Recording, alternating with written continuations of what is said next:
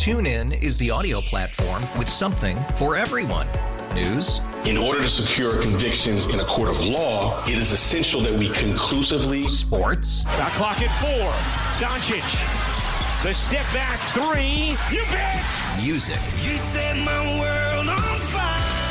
Yes, and even podcasts. Whatever you love, hear it right here on TuneIn. Go to TuneIn.com or download the TuneIn app to start listening. It's better over here. After investing billions to light up our network, T-Mobile is America's largest 5G network. Plus, right now, you can switch, keep your phone, and we'll pay it off up to $800. See how you can save on every plan versus Verizon and AT&T at T-Mobile.com/across-America. Up to 4 lines via virtual prepaid card. Allow 15 days. Qualifying unlocked device credit service ported 90-plus states with device and eligible carrier and timely redemption required. Card has no cash access and expires in 6 months.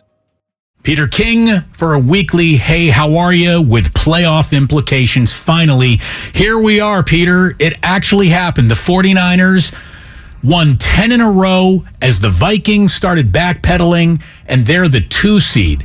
It's kind of unbelievable where the whole thing started and how they crossed the finish line with Brock Purdy and a defense that feels like it's really significant.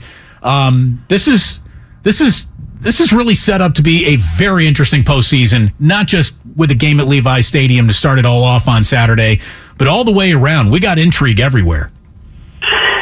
Yeah, I was just this afternoon, I'm one of the voters for the Associated Press Awards every year, the MVP and all that stuff.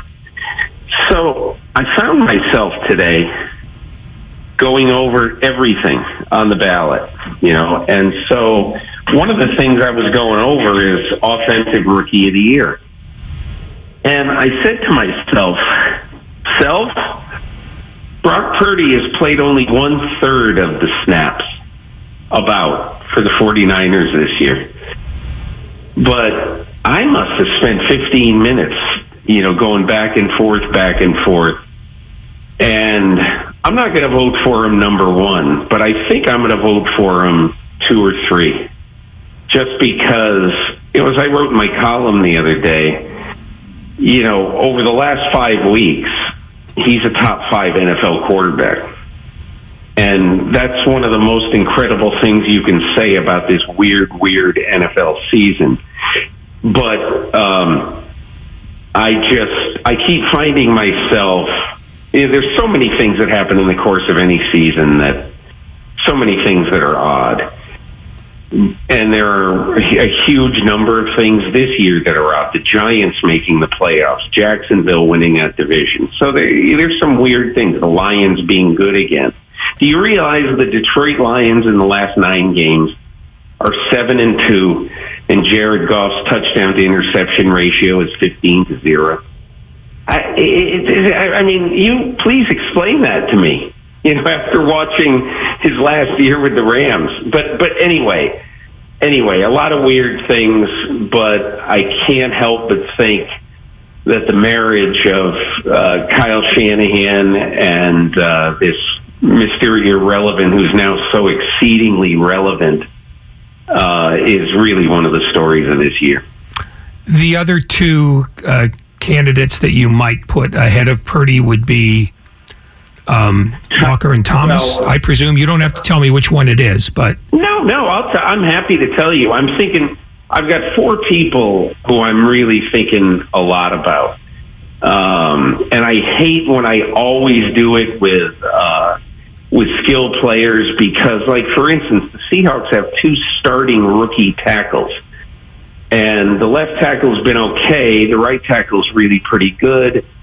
But I'm thinking of Kenneth Walker, Tyler Algier, who's the running back for Atlanta, who had 1,000 yards. Both those guys had 1,000-yard seasons. And then I'm thinking of Chris Olave. Olave, I think I would have edging Garrett Wilson of the Jets, but they're close. And then I'm thinking of Brock Purdy. So we can vote for 3. You go 1, 2, 3. So out of those 4, I'm going to pick 3 to be the 1, 2, 3 in Offensive Rookie of the Year. I'm kind of thinking of Algier the Atlanta back, but I want to look at it one more time tomorrow morning before I vote. It's hard to predict anything in football. How many 10-game winning streaks do you think we might see over the next decade in this sport? I mean, it feels like a 10-game winning streak is a real big number, and that's what the Niners are going into the postseason with. It's extraordinary given the volatility that you see every single week to week from every single roster. Yeah. The great thing about what the 49ers have done is that they had a crisis in the middle of arguably their toughest schedule stretch of the season, and they won every game.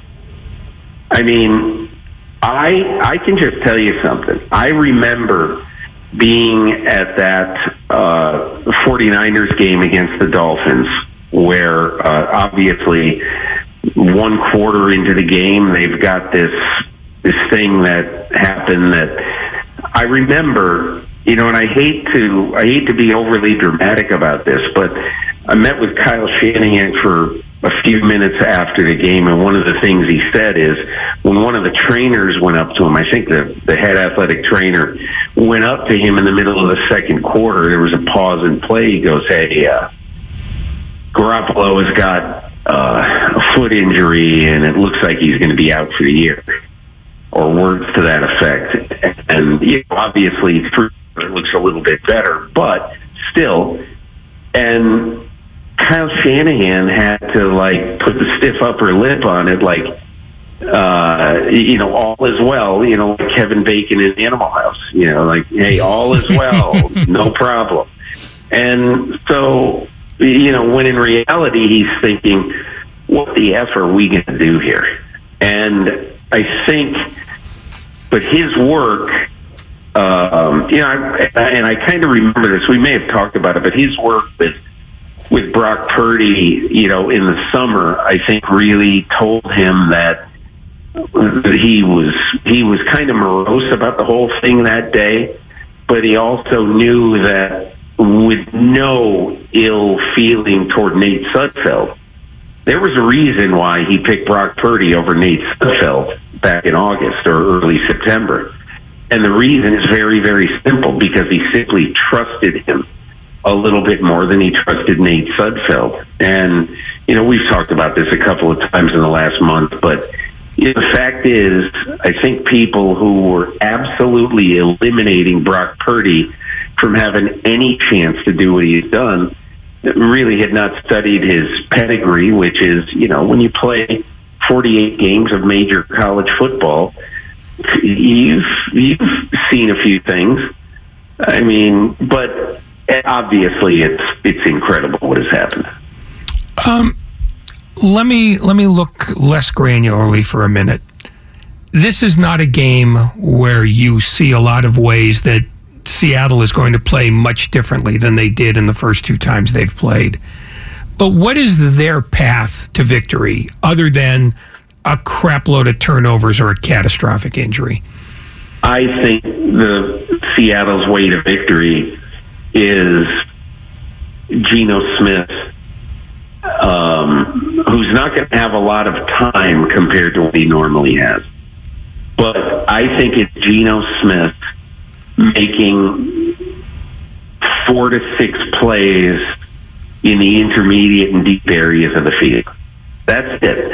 I just don't think they can bang out 4 long drives in this game, because really, you know, the important thing for Seattle, even though nobody's going to sit here and say that the 49ers have Patrick Mahomes and the miracle offense of Kansas City, at least right now, you know, but they want to keep the ball away from the 49ers. They need to have a 35-25 time of possession lead. The way to do that is to hit a few plays so they're not always seeing 8 people near the line of scrimmage.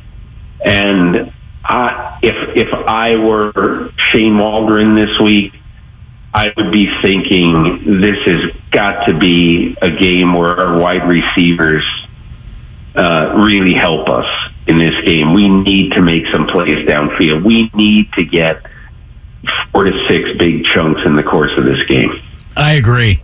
I think that's the way they got to do it. If the Seahawks win this game, DK Metcalf or Tyler Lockett. You got to have 160 yards. Exactly. I was about to say 150-yard, 10-catch, 2-touchdown afternoon where whoever got matched up on Diamador Lenore really took advantage of that matchup. And you can see Lenore getting picked on week to week here. And it's not because he's a bad player. It's because he is the only... alternatives are not good. Exactly. I mean, the amount of guys in this league, who, Peter, would be the worst player on the 49ers defense is a long list of very good football players.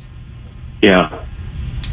I think the one thing about this game, and this is one of the things I've gotten to enjoy over the years about Pete Carroll.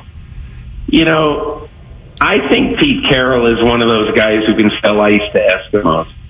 And I can tell you, by the time they get on the plane Friday midday for San Jose, the Seattle Seahawks are going to have no doubt in their mind that they're going to win this game. I know that sounds funny, but Pete is one of those guys that they will come up with a plan knowing that if they execute their plan, they've got a good chance to win the game. And that's what a good coach does with his team. And look, I was thinking about this today. I was walking my dog. I was thinking about all the matchups, and I was just thinking to myself, you know, Buffalo would have a lot harder time right now today, in my opinion, beating Pittsburgh the way they've played recently, because Pittsburgh will just grind you into a pulp, and their defense is really going to damage you, okay? And I thought the same thing about the Lions. If the Lions somehow had gotten in with, with the way they have played recently, I think they would give the 49ers a tougher game. I don't think they beat the Niners, but I think they give the Niners a tougher game than Seattle. But then I always think of Pete Carroll, and I always think of there's something about the Seahawks. There just is. They are, whatever, the thing that you just can't kill. They're always going to be competitive, and in a rivalry game like this, you never know. I mean, I'd be surprised if the 49ers lost, but I think Pete Carroll understands how to win this game. It's just being able to execute that plan to win this game. Who is better served in what looks like it's going to be a rainy, windy day? And when I say rainy and windy, I don't mean like intermittent showers. I mean it might dump. You would think Seattle, because you would think that Seattle is used to playing in that. But Seattle really, first of all, they've got a guy in Geno Smith who, I mean, I don't know what his history is in a game like this, but they certainly haven't had horrible weather this year to play in, and so many guys there are new, including the quarterback. On the other hand, you'd probably say the same thing about Brock Purdy, because Brock Purdy, I am sure, even though he's from Phoenix, has played in the Midwest in November a lot, for 4 years. So I'm sure he's played in some crummy games. That's a really good question. I don't think it really is going to have... It certainly will have an impact on how the game is played, no question about it. But I don't think it's going to have an impact on giving one team an advantage over the other. We've already got a lot of NFL offseason news starting to develop, and we want to get to some of it with you here. Yep. But my last question, just concerning the Niners and how they got here, and I always like, Peter, how you are the right person to talk to about, things that are borderline. How historic is this? Christian McCaffrey's acquisition has already borne fruit that has seen more scrimmage yards by any midseason acquisition in football history. McCaffrey's already got that with the 49ers. He really has been the skeleton key to get them gaudy point totals that were not to be seen really before he joined. Are we talking about, and obviously, where this story ends will determine how you might want to answer this question, and we don't know that yet, but are we talking about one of the singular greatest trades in the history of midseason football trading here in Christian McCaffrey? I don't know. I mean, it's an interesting question. It's hard. It's really hard to make that statement after 8 games, maybe 9. I forget how many it's been, but. Well, sometimes when you see it, you start thinking it. Like you said, you've seen 6 games out of Brock Purdy, and he's on your list. Yeah. But I think McCaffrey. What's so interesting is that even though he has been a little bit banged up, I was starting to think that Christian McCaffrey was getting to the point in his career where if he played 12-game seasons, he'd be happy. But that hasn't been the case this year. He's been able to hang in there, and really, let's be honest, they need him to play 4 games in the next 5 weeks. That's all there is to it. And so, and he is vitally important. He will be as important as any single player on Saturday, weather like that. And I think what has impressed me so much about him is that, when you play for Carolina, you are never on national TV. Nobody ever cares about your games over the last, say, 3 years. And, so when that happens, and then you come where every game is like a showcase game. Every game is a big game to some degree. And he has just come through game after game after game. I can't be more impressed with the guy. And at the time I said, oof, man, the Niners gave up a lot, especially for a guy who's starting to play half seasons, and he has really been, to me, it's hard to say a pleasant surprise because, if he's healthy, he's going to produce like this. But I think Kyle Shanahan has done a lot of really smart things with him, scheme-wise. And look, everybody, when he's on the field, there's a real good chance the ball is coming to him. And yet, he's had some open fields this year that probably I didn't expect. And whenever I see that, I say, hey, he's a great player, but he's also got people designing plays for him to get him that open. Peter King, he told us last week that he was voting Nick Bosa his Defensive Player of the Year. My final Niner question for you today. You actually have Nick Bosa in your top 5 for league MVP overall. He's the only non-quarterback that you've got in there. Why do you believe he belongs in that lofty of a conversation? Well, I had Justin Jefferson in there before Bosa, and to be honest with you, a lot of it is team related. When I do an MVP list, the people on my list are almost always going to play for winning teams, unless there's something so extraordinary that happens that you've got to put somebody else on it. But I just think the best defense in football, and it isn't close, is San Francisco's. He's the most important player in that defense, the keystone.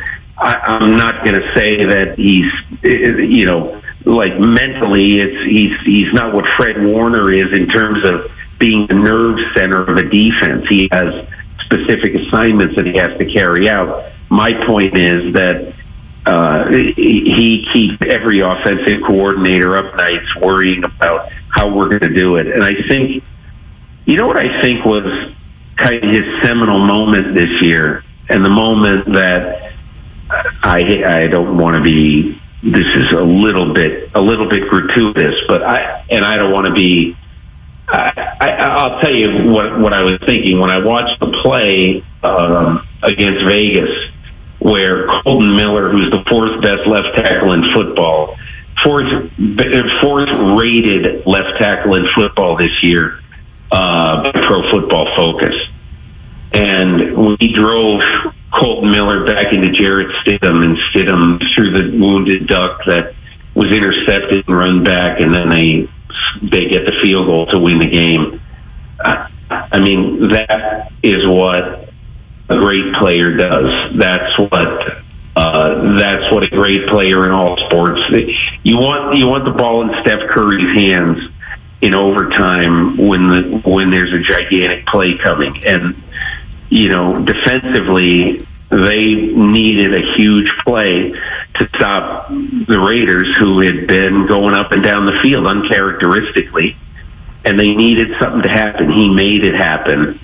And plays like that just really stick in my mind when I'm voting for things like this. And look, if I had been, I'm sure there are 5 times this year where actually the closest guy to him, in my opinion, this year is Chris Jones of the Chiefs, who I just think he is to 2022 what Aaron Donald has been to prior seasons. He has been absolutely incredible, and he's close, but he's number 2 on my list, and Bosa's number 1. There have only been 2 coaches fired since the end of the season, and 5 total if you include the 3 that got it during the season. A, are there going to be any more firings? And B, where is Jim Harbaugh going to end up if he does, in fact, leave Michigan? Well, let me put it this way. What's the place that makes the most sense for him if he leaves Michigan? Well, you got to figure if Harbaugh goes somewhere, it's going to have to be for a lot of money. And so who out there right now would pay Jim Harbaugh an awful lot of money? I don't think Michael Bidwill would in Arizona. I think there are 2 places that I would call, I don't want to say desperate, but I would call places that really want an answer and want to win like right now. And one is Denver and the other is Carolina. And those 2 places basically have money is not an object if you can solve their problem. So I honestly think that whoever can convince the Walton money and George Payton, the general manager of Denver, that they can fix Russell Wilson, that's the one who they're going to want to hire. Will they believe that Jim Harbaugh can fix Russell Wilson? Will they believe that Sean Payton can fix Russell Wilson and will want to fix Russell Wilson? I think that's a big question about Payton, by the way.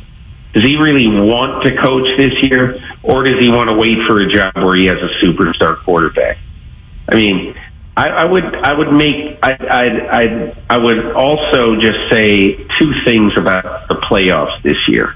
Okay, first of all, I think it's going to be interesting whether if the Chargers or the Cowboys have desultory losses this weekend, would the owners of either of those teams think we can do better with Payton and try to go after Payton and fire their coaches?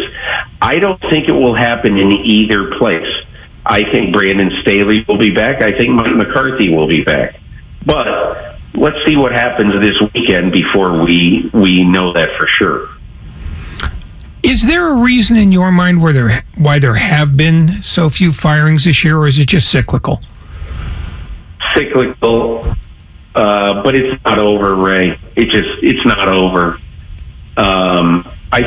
You're counting Indianapolis as an opening, I would assume, because I do think they're going to do interviews and I think I don't get a feel whether it's Jeff Saturday has a real chance of coming back, but Jim Irsay is one of those iconoclastic guys who doesn't care what people think about him, but even he would have to admit that this has not gone well. And it's amazing to me how the Colts have fallen. The Colts are really down with Houston right now. They're down at that level right now because all the guys who they thought were really good players have either been hurt too much, like Shaquille Leonard, or like their offensive line, they've just massively underperformed. And so I don't know what's going to happen in Indianapolis. That's a curious case, but let's wait and see what happens after the dust settles, like with the Rams. And then there's always one or two surprises. How's Mike Vrabel feeling right now? I would assume that Mike Vrabel is back, but let's see how he's feeling. How's Robert Kraft going to be feeling about Bill Belichick? I'm not suggesting in any way that Belichick is going to be out. I'm just suggesting that Robert Kraft, enough people who cover that team and who know that team over the years have hinted and said that Kraft, when he meets with Belichick after the season, is essentially going to say, you are not coming back with that offensive staff next year. You're not going to do it. Let's get a professional quarterback coach and a professional offensive coordinator in here. Peter King. Kraft is just, I think Kraft is going to exert his will a little bit. Peter King with us here on 95.7 The Game. We've already gone long. Let's go real quick lightning round. Yeah. Aaron Rodgers, only 3 outcomes available. Back with the Packers, another team but still in the NFL, or retires from the NFL. Where would you place your bet? Back with the Packers. I think he loves tormenting the press and public with, I don't want to give my jersey away as my last game. It might be my last game, and I'm going to walk off the field with my arm around my best buddy, Randall Cobb. It might be our last time walking off the field, because that's clearly the image he presented. I think he comes back. Lovie Smith, most costly win in NFL history in terms of Chicago now has the number 1 overall. And would the Bears actually consider trading Justin Fields? They'd be stupid if they did. Luke Getsy and Justin Fields are a very good match. I think they wouldn't mind trading their pick, but they're not going to pick a quarterback if they stay at number 1. They'll take either that Georgia defensive player. They'll take the best defensive player on the board. And finally, in maybe one of the prime examples that things change quickly in this league, we looked at the NFC West 12 months ago and said, well, here's an absolute juggernaut for years to come. Everyone feels locked, loaded, their futures are kind of secure, and Seattle is about to hit a reboot. Well, look at Seattle. They're the team that's actually got, a little bit of a present because they're in the playoffs, obviously, and a bright future, but there's also a limitation on a 32-year-old Geno Smith just repackaging the magic, and we'll see in the postseason again next year, folks. Like, I wouldn't bet on Seattle's immediate future as much as I like their long-term future with the draft picks they got coming their way. All of a sudden, the Rams look like an absolute mess, Peter, and the Arizona Cardinals might be the biggest mess in the NFL, not named the Houston Texans. So what do you think of the NFC West now? I think it's a really good time to be a great team in the NFC West, because I could see the 49ers going 6-0 in the division next year, no matter who their quarterback is. And my guess is the quarterback's going to be Brock Purdy. I don't see a scenario, unless something weird happens in the next 2-3 weeks, that isn't the case. But, we'll see. But I do think there's one thing, John Schneider, even though he has had some checkered drafts in the last few years, he just hit a home run with his draft this year. He got 4 excellent starters out of this draft, and he's got 2 picks likely in the top 20 of next year's draft. And so I don't know whether he'll take a quarterback or not. He's the kind of guy who can do anything. But I would feel confident if I were a Seattle fan that they will be very competitive next year, no matter who plays quarterback for them.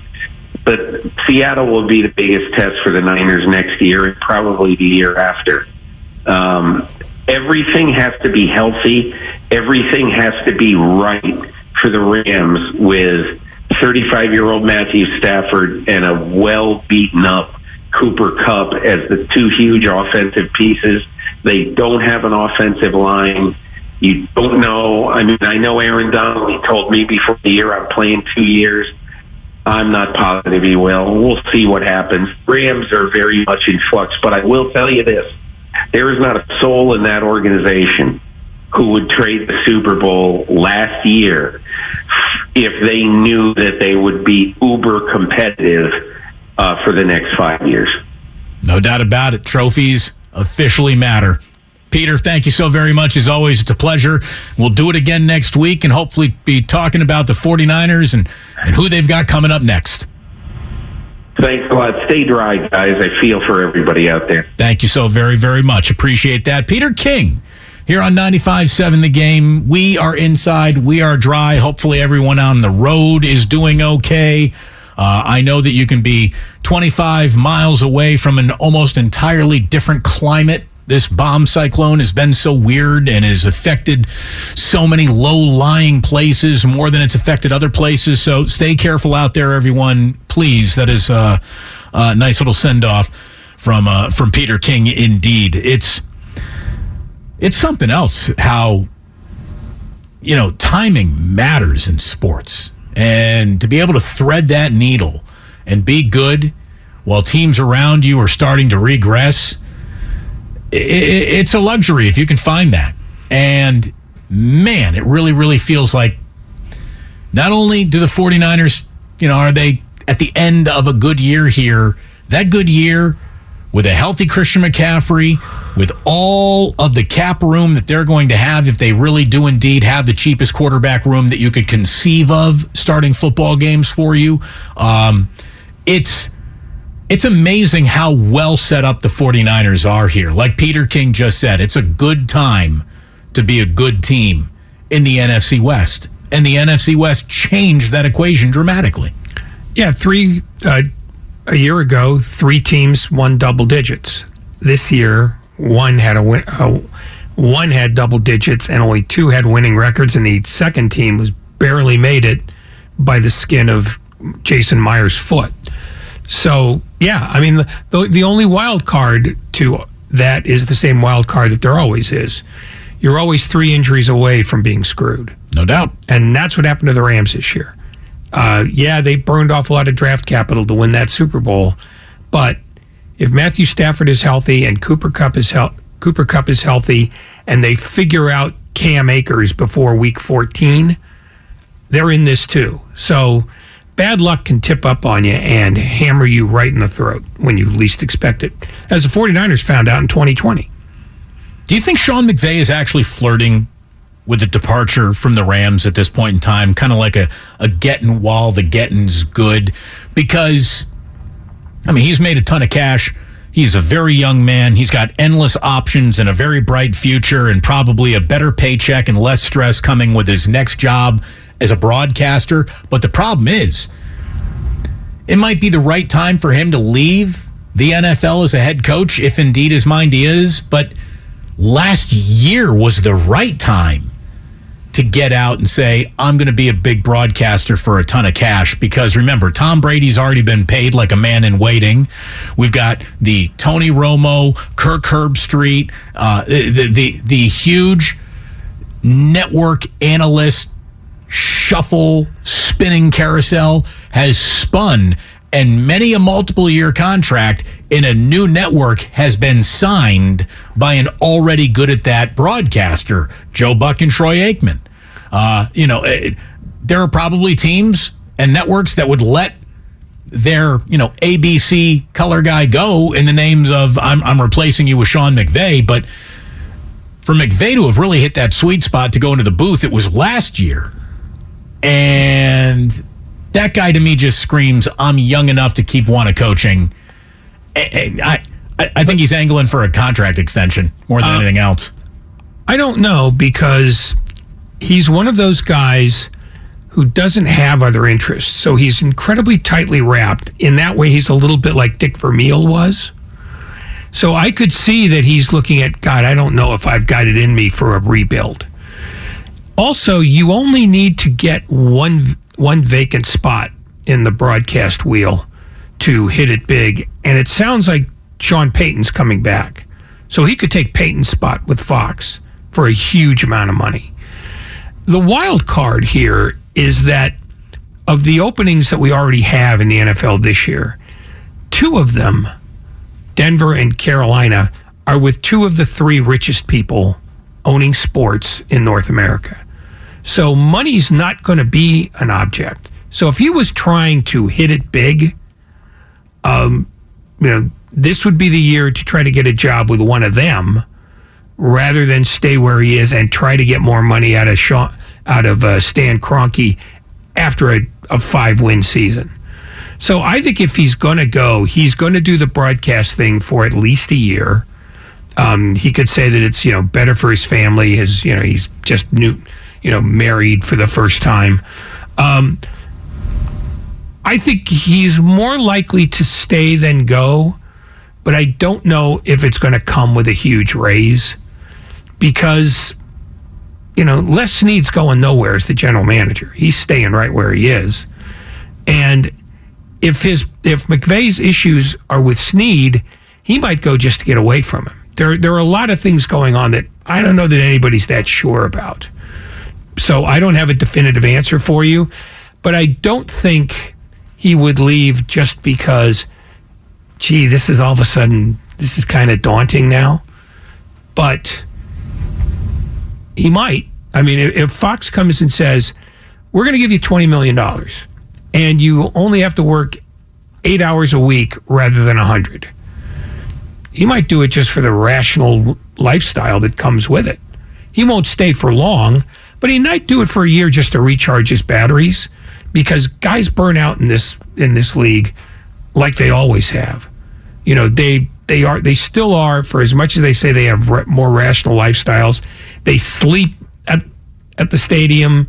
They spend 15, 16 hours a day doing that stuff. I mean, Mike McDaniel, when Tua went down, told his wife, I'll be home at noon.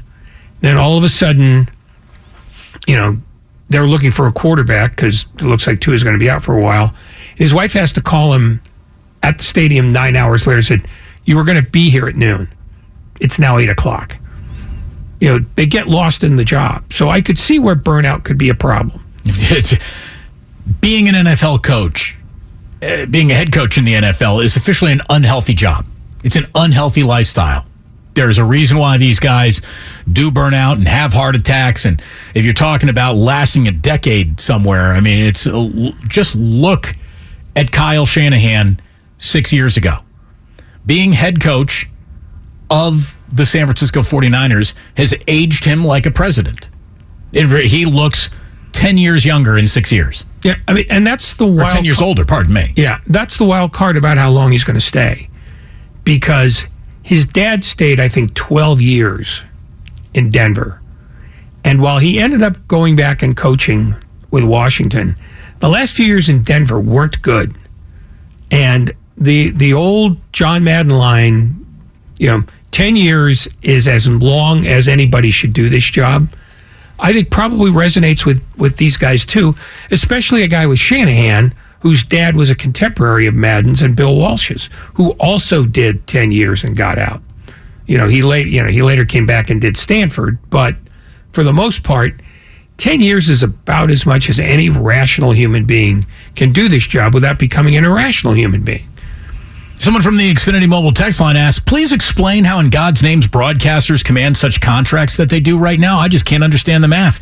Well, look, I'm about as pro broadcaster as a human being can be. As a broadcaster, make as much money as you can, boys. It's real simple. The show that you're on commands more live eyeballs than any other show any network can put on television. Eyeballs in the world of television equal money. And I think it's crazy. But they got the money to spend. They got the money to burn. So they burn it on names that people think, people will want to see. To me, a broadcaster has never it doesn't make or break whether or not I'm watching. I'm watching because I'm watching the sport. A broadcaster who's good absolutely enhances the game. A bad broadcast team detracts from the game.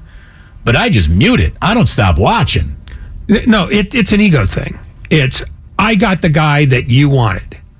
I mean, when the bidding war for Drew Brees went on and NBC won it, they won it even though they didn't really have an idea of what they wanted to do with Brees.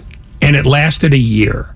So really, it's more about, Fox wants Brady. Well, maybe I want Brady. I'll get in a bidding war because that'll make me look good with my boss. And nobody expects Tom Brady to be very good at this. He's never been terribly forthcoming anyway, and he's probably not going to be, the next great broadcaster anyway. I don't think that's what drives him. But there's $350 million that he's been promised to do this, and even if he only does it for 1 year, it's going to be more than $35 million per year that he's going to get. He'll have buyout clauses, so he'll make $100 million minimum. I think it's just ego. It's just, I want this guy. The CEO of the company will be impressed if I get this guy. Follow-up from the same texter says, but isn't there a big name that would work for less? See, that's an oxymoron. There is no big name working for less. Big names command big paychecks. If Tony Romo got $15 million, which I think it was the number he got, somebody's getting 20 because they're just going to go, why should I take what Tony Romo got? You want me. You can't get Romo. That's what I want. And money is no object to a guy like David Tepper or Stan Kroenke or Rob Walton. That money is the cheapest thing in the world to them. So it's really just about, what do I want? And the guy who's got more money than all of them is Jeff Bezos. When we come on back for one final segment, we're going to tee you up to get John Dickinson ready for you with a little Warriors Live. They're going to get underway from Chase Center. Steph Curry returns, and we return with the final segment. And what do you know? Look who's back in the news. I guess physicals have been passed after all. That's how we're going to wrap up today here on 95.7 The Game. Damon and Ratto, we are brought to you by the Odyssey Weather Network. TuneIn is the audio platform with something for everyone.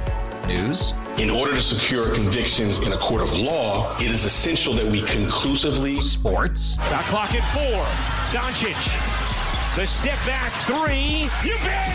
Music. You set my world on fire. Yes, and even podcasts. Whatever you love, hear it right here on TuneIn. Go to TuneIn.com or download the TuneIn app to start listening. It's better over here. After investing billions to light up our network, T-Mobile is America's largest 5G network. Plus, right now, you can switch, keep your phone, and we'll pay it off up to $800. See how you can save on every plan versus Verizon and AT&T at T-Mobile.com/across America. Up to 4 lines via virtual prepaid card. Allow 15 days. Qualifying unlocked device credit service ported 90-plus days with device and eligible carrier and timely redemption required. Card has no cash access and expires in 6 months. If your day sounds like, we need the report ASAP, you deserve Modelo. If you've persevered through, you deserve this rich golden lager with a crisp but refreshing taste. Or if you overcame. 2 more reps, 2 more. You deserve this ice-cold reward. Modelo, the Remarkable Fighter. Drink responsibly. Beer imported by Crown Imports, Chicago, Illinois.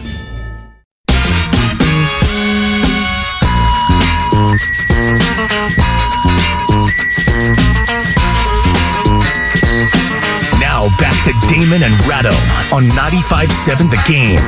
Again, the road to Glendale is brought to you by Marowest Credit Union, working for you today, tomorrow, together. Ray, you were just looking at some early betting lines here, and you said that Seattle's getting some money on it early, huh?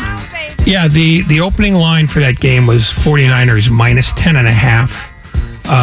The Wynn, one of the big casinos in Vegas, already has it down to 9. Everybody else has it at 9.5. And usually when one moves that way, all the others will before the end of the night. So, look, I love double digits anytime you want to offer it in the postseason, in the regular season. Postseason, yeah, I mean, it's hard to say no to 10 points in the postseason. Yeah, well, I mean, anything over 3.5 this year as a favorite was a loser. So I can certainly see where the appeal is to, fade the big number.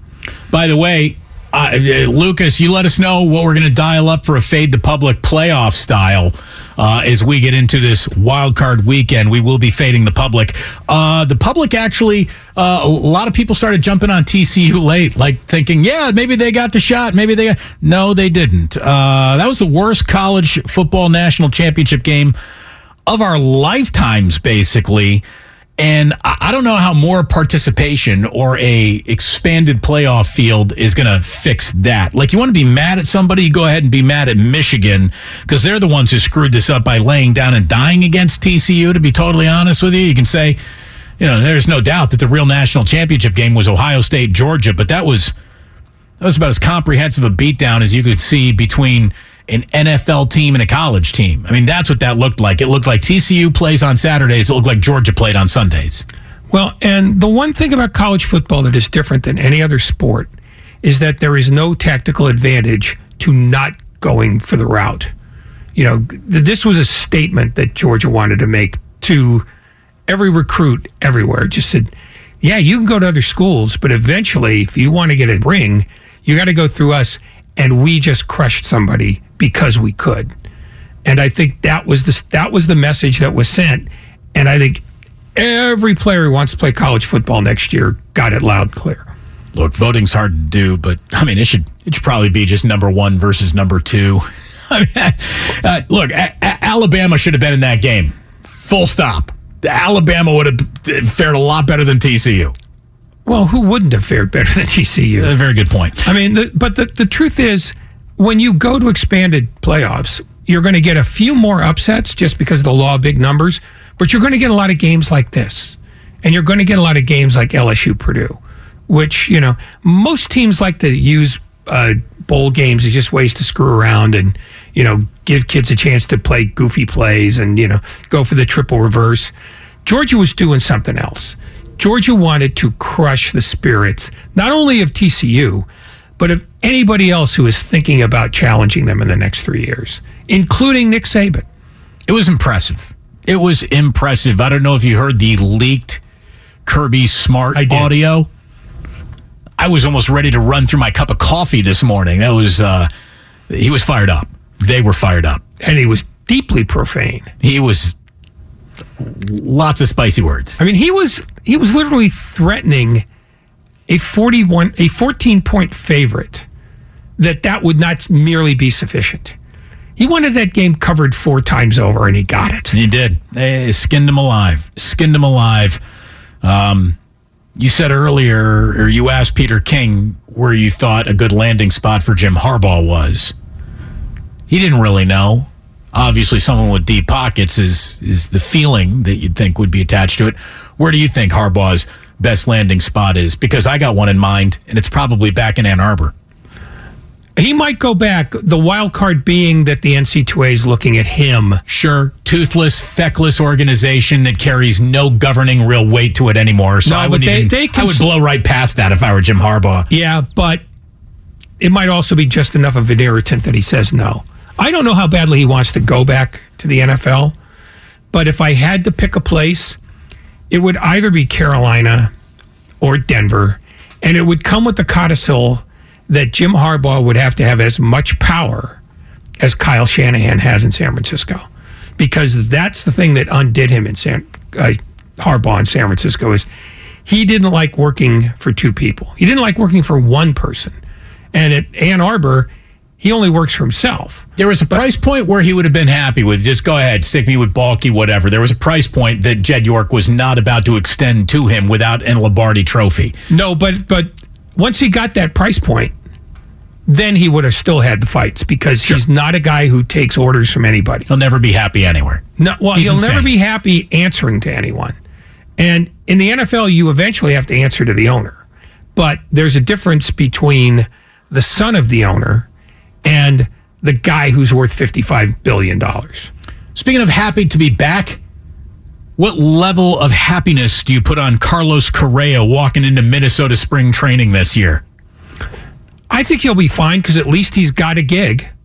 He's going to get $33 million a year for 6 years. 6 year, $200 million with a vesting option that could max out at $270. It's almost the same number I said the Giants should come back with, but they absolutely botched their communication with him. And the fact that he took less money and fewer years than the Giants were being, going to be willing to renegotiate is an indictment on how players think the Giants handle not only free agents, but maybe even their own as Brandon Belt goes to Toronto. Yeah, no, the Giants said they would not be outbid for a player they wanted.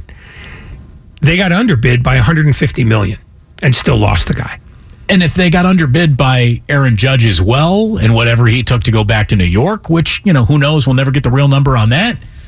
Whew, that's something else. Let's wrap up with this, because apparently late in the day here, Susan Slesser shared the news that the Oakland A's are not going to get any federal funding for Howard Terminal. I bet you somewhere John Fisher is like fist pumping that like it's a win. I don't think he wants to be here. I don't think he wants to tie himself to the Bay Area with a multi-billion-dollar construction project when he doesn't even really need to be in the Bay Area. The only thing I can tell you is that maybe if there's no way to increase value on the franchise before he sells, because they're not going to let him move anywhere. No one wants to have him. He's not even wanted in the city that he's in, to be totally honest with you. Maybe that prompts him to sell, which would be good. Yeah, I think he wants the project to start, because at that point he could charge more for the sale, because look, you're going to have a real estate deal with this new stadium in it. So I think he's not happy about it, but I don't think he wants to keep the team anyway. So I think he's just after what's the maximum amount of money I can get when I sell this team. And then at that point, I don't care whether it's in Oakland or the Moon, because as you say, no other city has shown any interest in having the A's, least of all Las Vegas. How about this, boys and girls? For the first time in a long time, your Golden State Warriors starting five is Steph Curry, Klay Thompson, Draymond Green, Andrew Wiggins, and Kevon Looney. It's been a while since we said all that. They are teed up to beat the Suns tonight, who only have one of their normal starters starting tonight. So the Suns are kind of white flagging this one, rolling in with the Devin Booker injury. That's kind of defining who they are right now. So let's see the Warriors wake up tonight at Chase Center. Steph Curry is back. We're going to get you out there live with our friend John Dickinson. It's coming up next, brought to you by Fremont Bank. It's Curry's return against the Phoenix Suns. Ray, did we miss anything? Are we good? Oh, we missed tons. But that's why we have to come back tomorrow. All right, then. We'll come back tomorrow at 3 o'clock, and we'll clean it all up. In the meantime, thanks to Peter King for joining us. Lucas and Grandy, thank you guys very, very much. And we will be back tomorrow at 3 o'clock. In the meantime, John Dickinson, Warriors basketball, coming up next here on 95.7 The Game. Sports don't build character. They reveal it. And like that, he's gone. TuneIn is the audio platform with something for everyone. News. In order to secure convictions in a court of law, it is essential that we conclusively. Sports. Shot clock at 4. Doncic. The step back 3. You bet. Music. You set my world on fire. Yes, and even podcasts. Whatever you love, hear it right here on TuneIn. Go to TuneIn.com or download the TuneIn app to start listening. We really need new phones. T-Mobile will cover the cost of 4 amazing new iPhone 15s, and each line is only $25 a month. New iPhone 15s? It's better over here. Only at T-Mobile, get 4 iPhone 15s on us and 4 lines for $25 per line per month with eligible trade-in when you switch. Minimum of 4 lines for $25 per line per month with autopay discount using debit or bank account. $5 more per line without autopay, plus taxes and fees. Phone fee at 24 monthly bill credits for well-qualified customers. Contact us before canceling account to continue bill credits or credit stop and balance on required finance agreement due. $35 per line connection charge applies. See T-Mobile.com. O'Reilly. Protect your vehicle's engine with a full synthetic oil change and save with Mobil 1 at O'Reilly Auto Parts. Purchase 5 quarts of Mobil 1 full synthetic motor oil and receive a $10 O'Reilly gift card after rebate. See store for details. With your Mobil 1 purchase, you'll also receive 2 times points during O Rewards Bonus Points Month at O'Reilly Auto Parts. O'Reilly Auto Parts.